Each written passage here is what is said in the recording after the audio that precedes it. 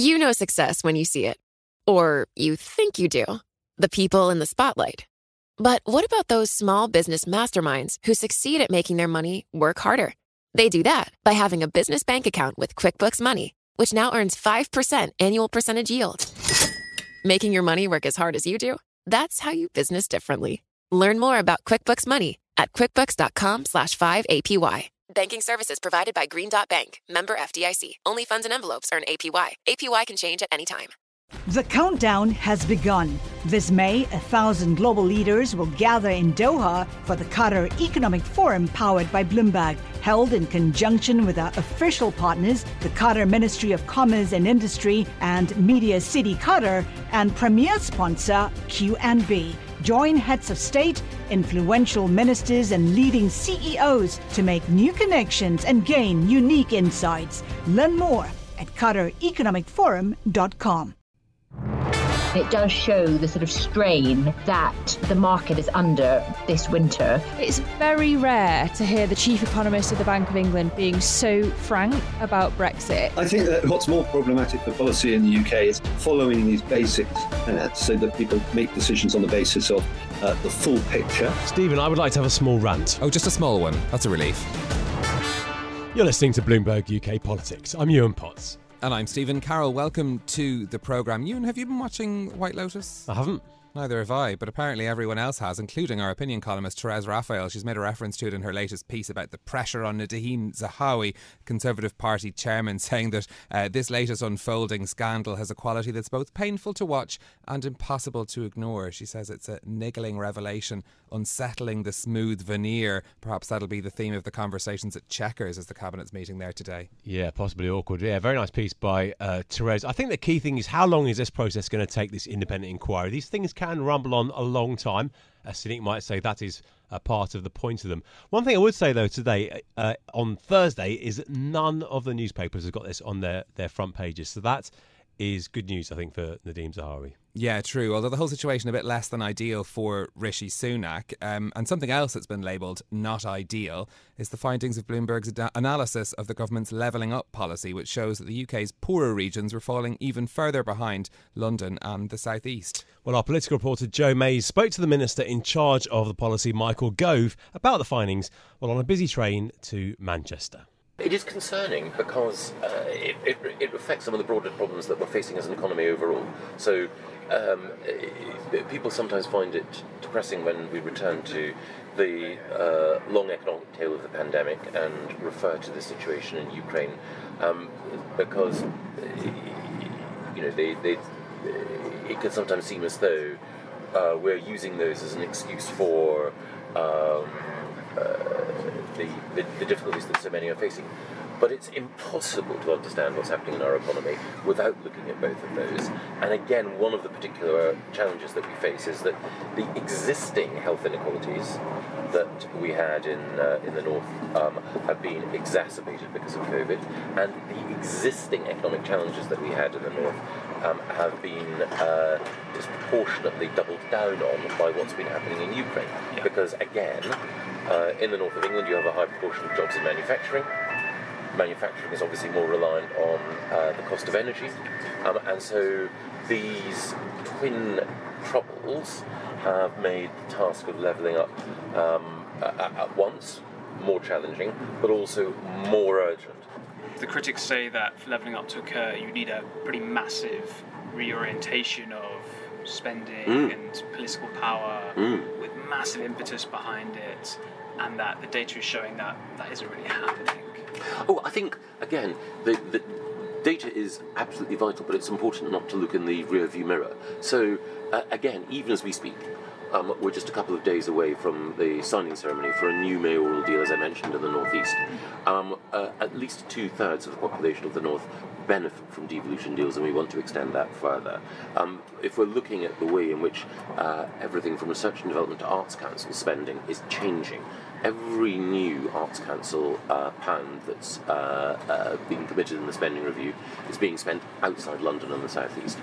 And just in terms of thinking about last year, we had 4 Secretaries of State, yourself and then 2 others, back to yourself. Do you think that kind of upheaval in Whitehall has perhaps distracted from the project or held back decisions that might have been made?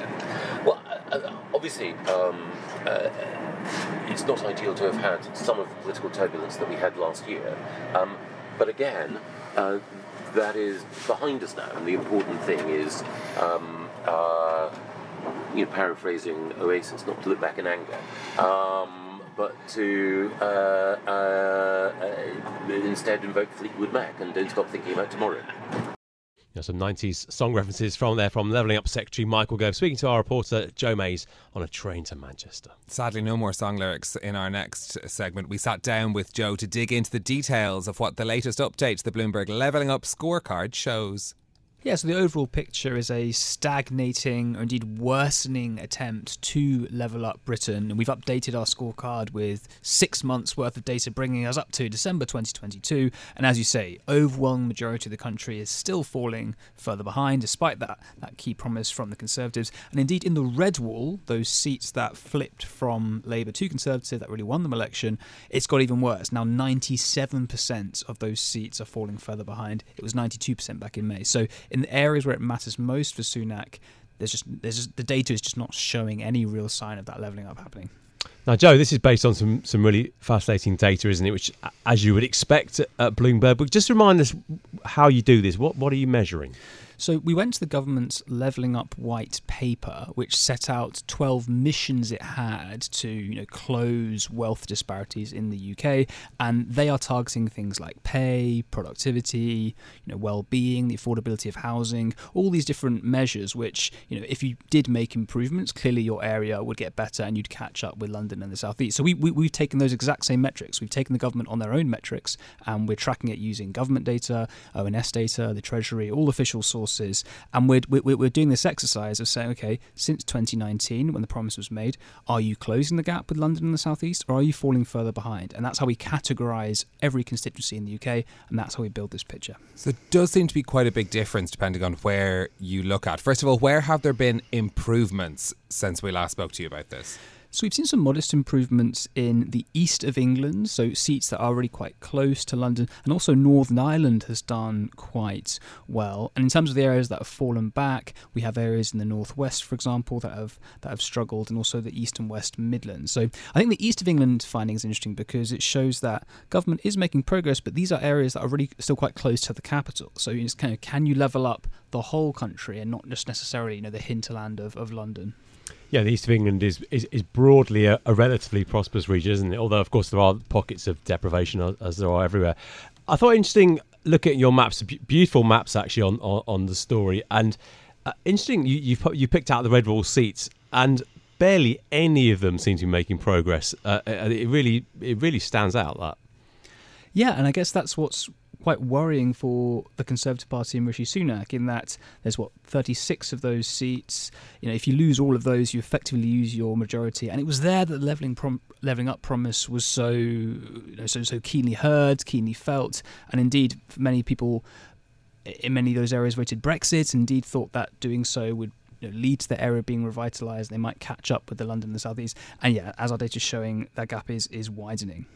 That certainly doesn't bode well for the hope of the Conservative Party to try and retain those seats in the next election. I mean, for sure. And you have the Conservatives at least 20 points behind Labour in most recent opinion polling. And yeah, that kind of economic picture suggests that would you necessarily vote Conservative again if your area has been left behind or continues to be left behind in that way? Yeah, it's a tough one. What's behind the region? This massive regional divide. I don't mean the regional divide that we've seen for decades. I'm talking about the regional divide which seems to have cropped up in the last 6 months, particularly the east of England doing very well and the southwest doing very badly. It's quite stark, isn't it?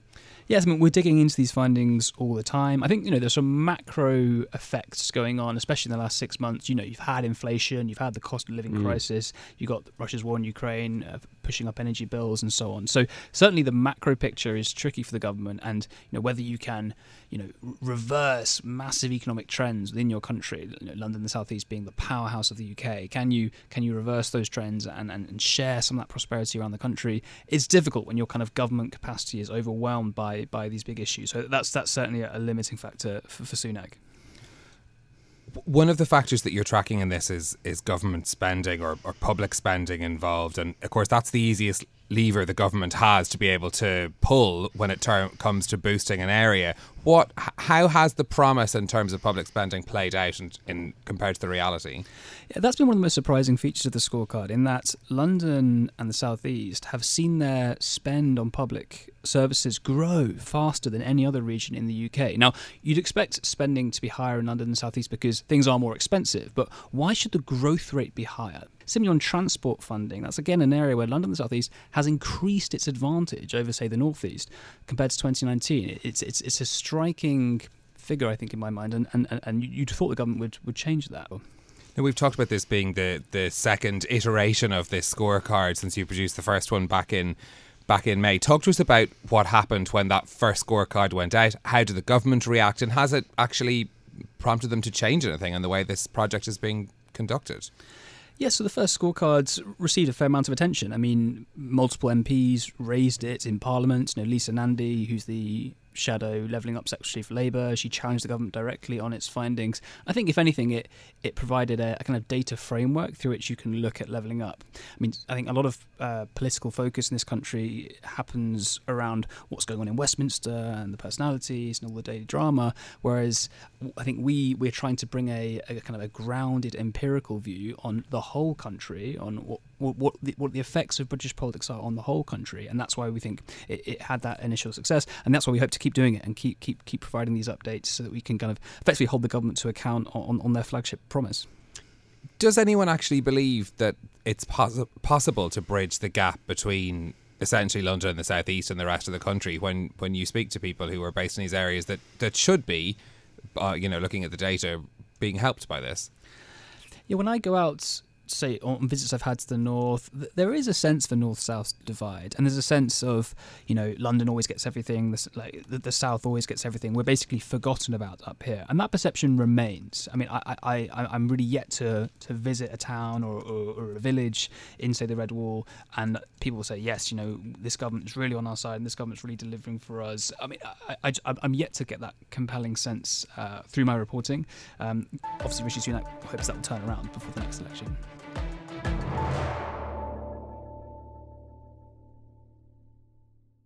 Success is more than the final destination. It's a path you take one step at a time. It's discipline, it's teamwork, and it's the drive and passion inside of us that comes before all recognition. It's what Stifel's been doing for over 130 years. Quietly, yet strategically, Stifel's become one of the fastest growing wealth management and investment banking firms in the country. Our financial advisors go beyond traditional wealth management to provide clients with direct access to one of the industry's largest equity research franchises and a leading middle market investment bank, because success is the drive it takes to keep climbing, the passion to keep investing, the best of each of us made better by the best in all of us. And that is where success meets success. Start your journey at Stifel.com. That's Stifel.com. Stifel Nicholas and Company Incorporated, member SIPC and NYSE.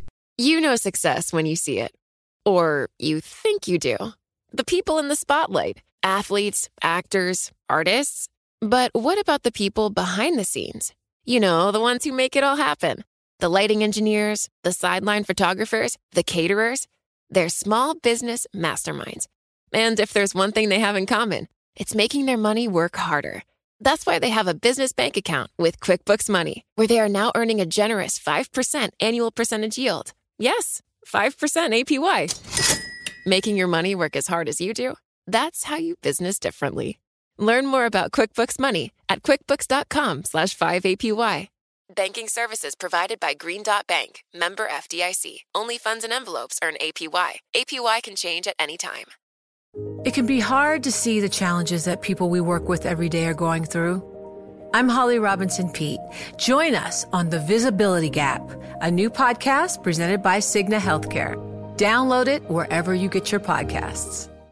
Success is more than the final destination. It's a path you take one step at a time. It's discipline, it's teamwork, and it's the drive and passion inside of us that comes before all recognition. It's what Stifel's been doing for over 130 years. Quietly, yet strategically, Stifel's become one of the fastest growing wealth management and investment banking firms in the country. Our financial advisors go beyond traditional wealth management to provide clients with direct access to one of the industry's largest equity research franchises and a leading middle market investment bank, because success is the drive it takes to keep climbing, the passion to keep investing, the best of each of us made better by the best in all of us. And that is where success meets success. Start your journey at Stifel.com. That's STIFEL.com. Stifel Nicholas and Company Incorporated, member SIPC and NYSE.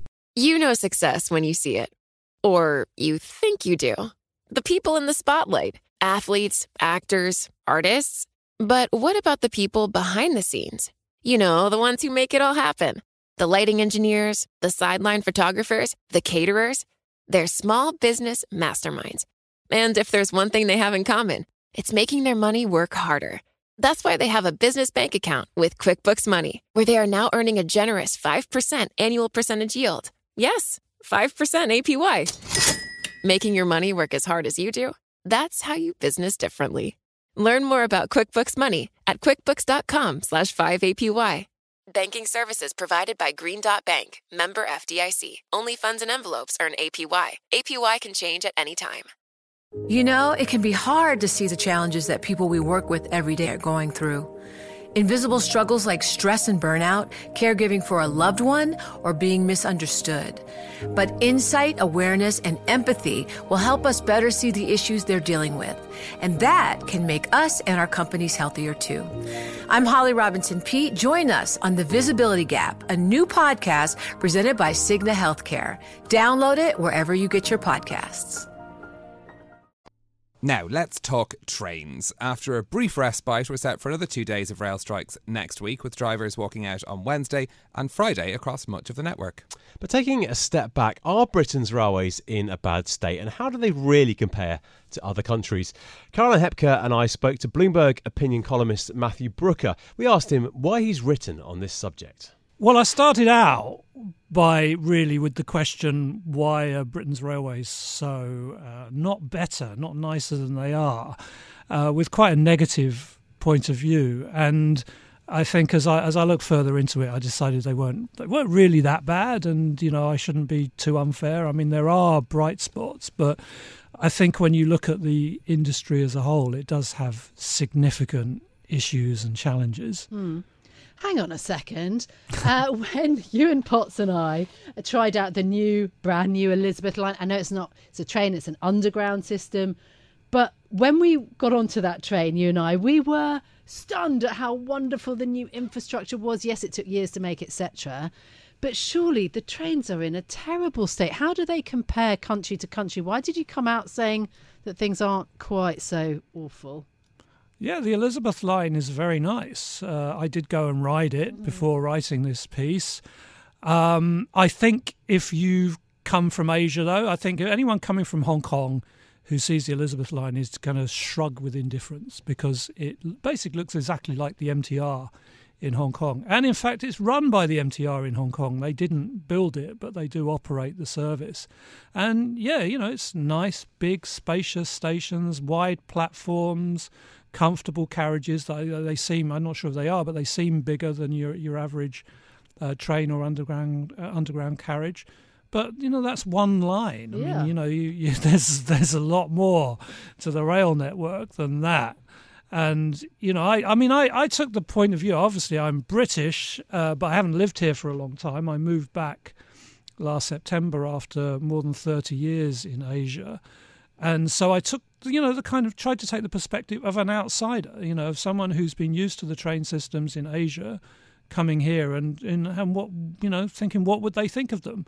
I don't think they'd be that impressed, actually. I do think it's a complicated picture, though, isn't it? I don't think that all the trains on the continent are fantastic. You go to some rural lines in France and they are terrible.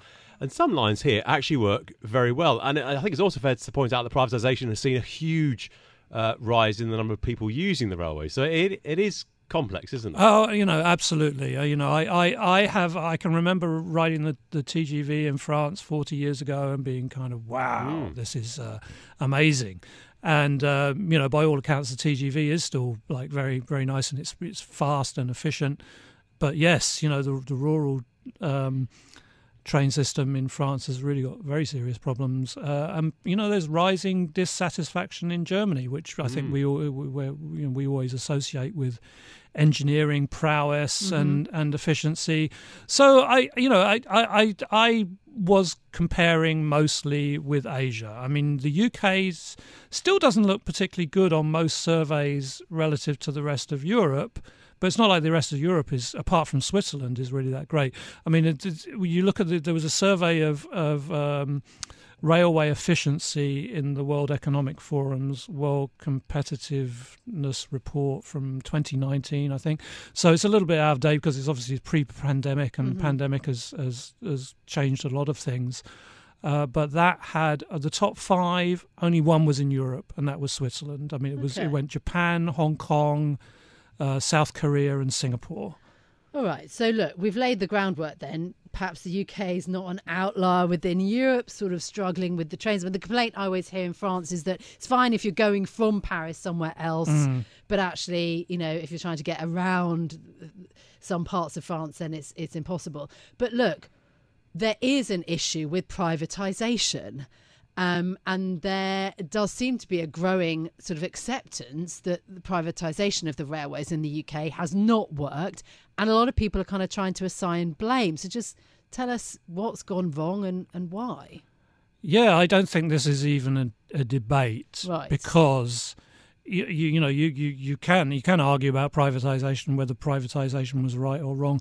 But when the party that itself privatised the railways describes it as being, dysfunctional and full of perverse incentives and unable to do the basics right, like running the trains on time, making it easy to buy a ticket, then why do you even need to argue? These are the people that decided to privatise the railways and did it in the way that they did, and they say it's a failure. So I think we can all accept that it has been a failure.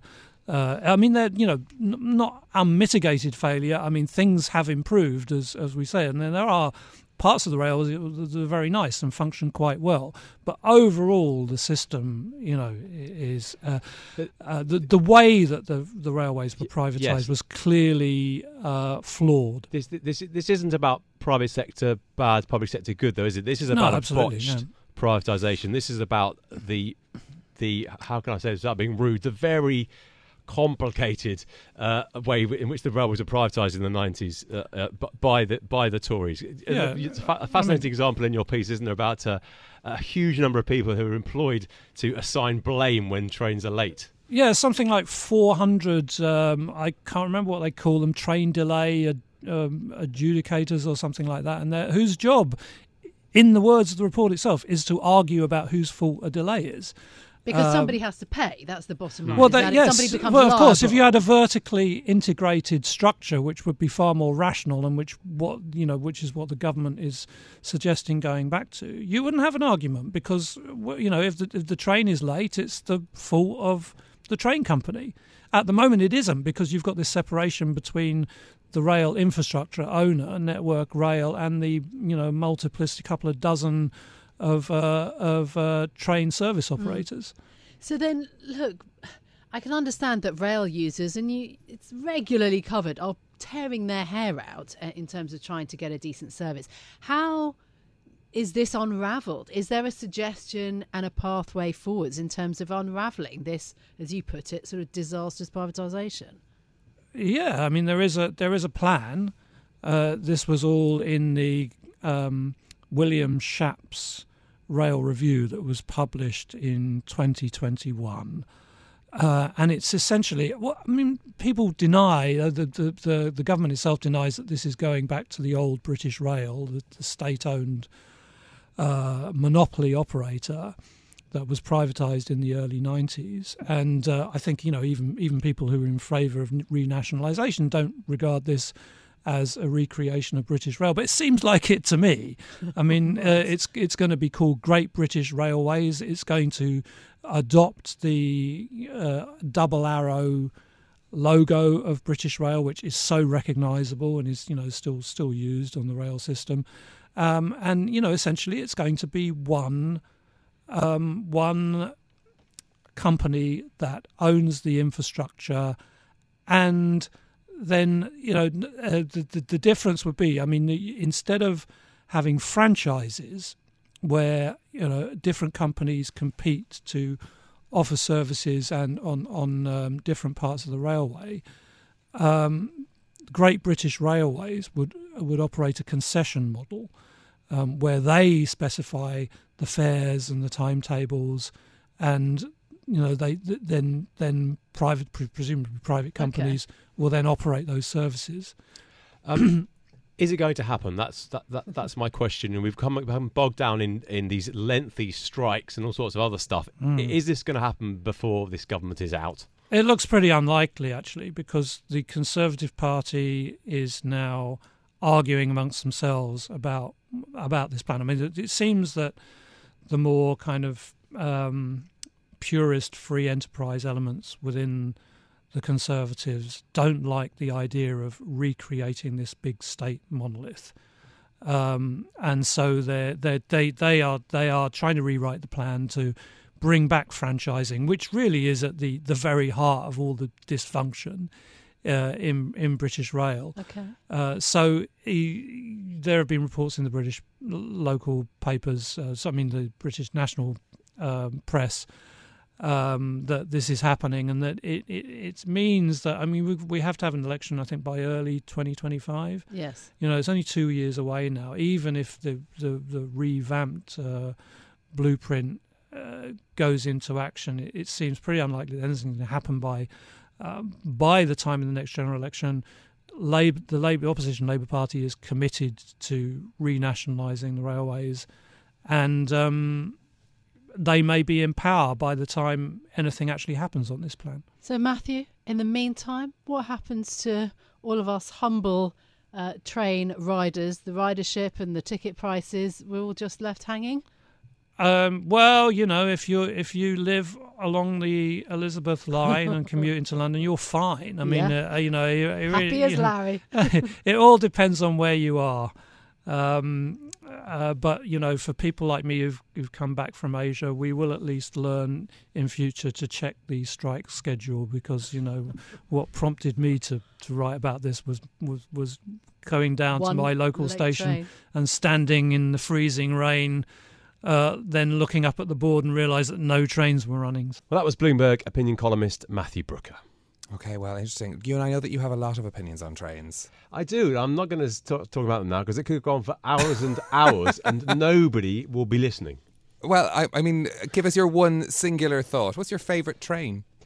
I haven't got a favourite train. I'm not that nerdy. But right. I do think it's a fascinating subject. And I think a bit like the weather, Brits like to talk about the railways. They like to moan about them a great deal. But as Matthew was saying, they're not actually that bad compared to some other railways. I'm going to wind you up for future train knowledge in the future, but that is it from us for today. If you like the programme, don't forget to subscribe. Give it 5 stars so that people can find it on Apple Podcasts, Spotify, or wherever you listen. This episode was produced by James Walcock, and Marifal Hussain was on sound. I'm Ewan Potts. And I'm Stephen Carroll. We'll be back with more tomorrow. This is Bloomberg. Bloomberg UK Politics. Listen weekdays at noon on DAB Digital Radio in London. It can be hard to see the challenges that people we work with every day are going through. I'm Holly Robinson Peete. Join us on The Visibility Gap, a new podcast presented by Cigna Healthcare. Download it wherever you get your podcasts. The countdown has begun. From May 14th to 16th, 1,000 global leaders will gather in Doha for the Qatar Economic Forum powered by Bloomberg. Join heads of state, influential ministers, and leading CEOs to make new connections, gain unique insights, and uncover valuable opportunities in one of the world's most rapidly rising regions. Request your invite for this exclusive event at QatarEconomicForum.com.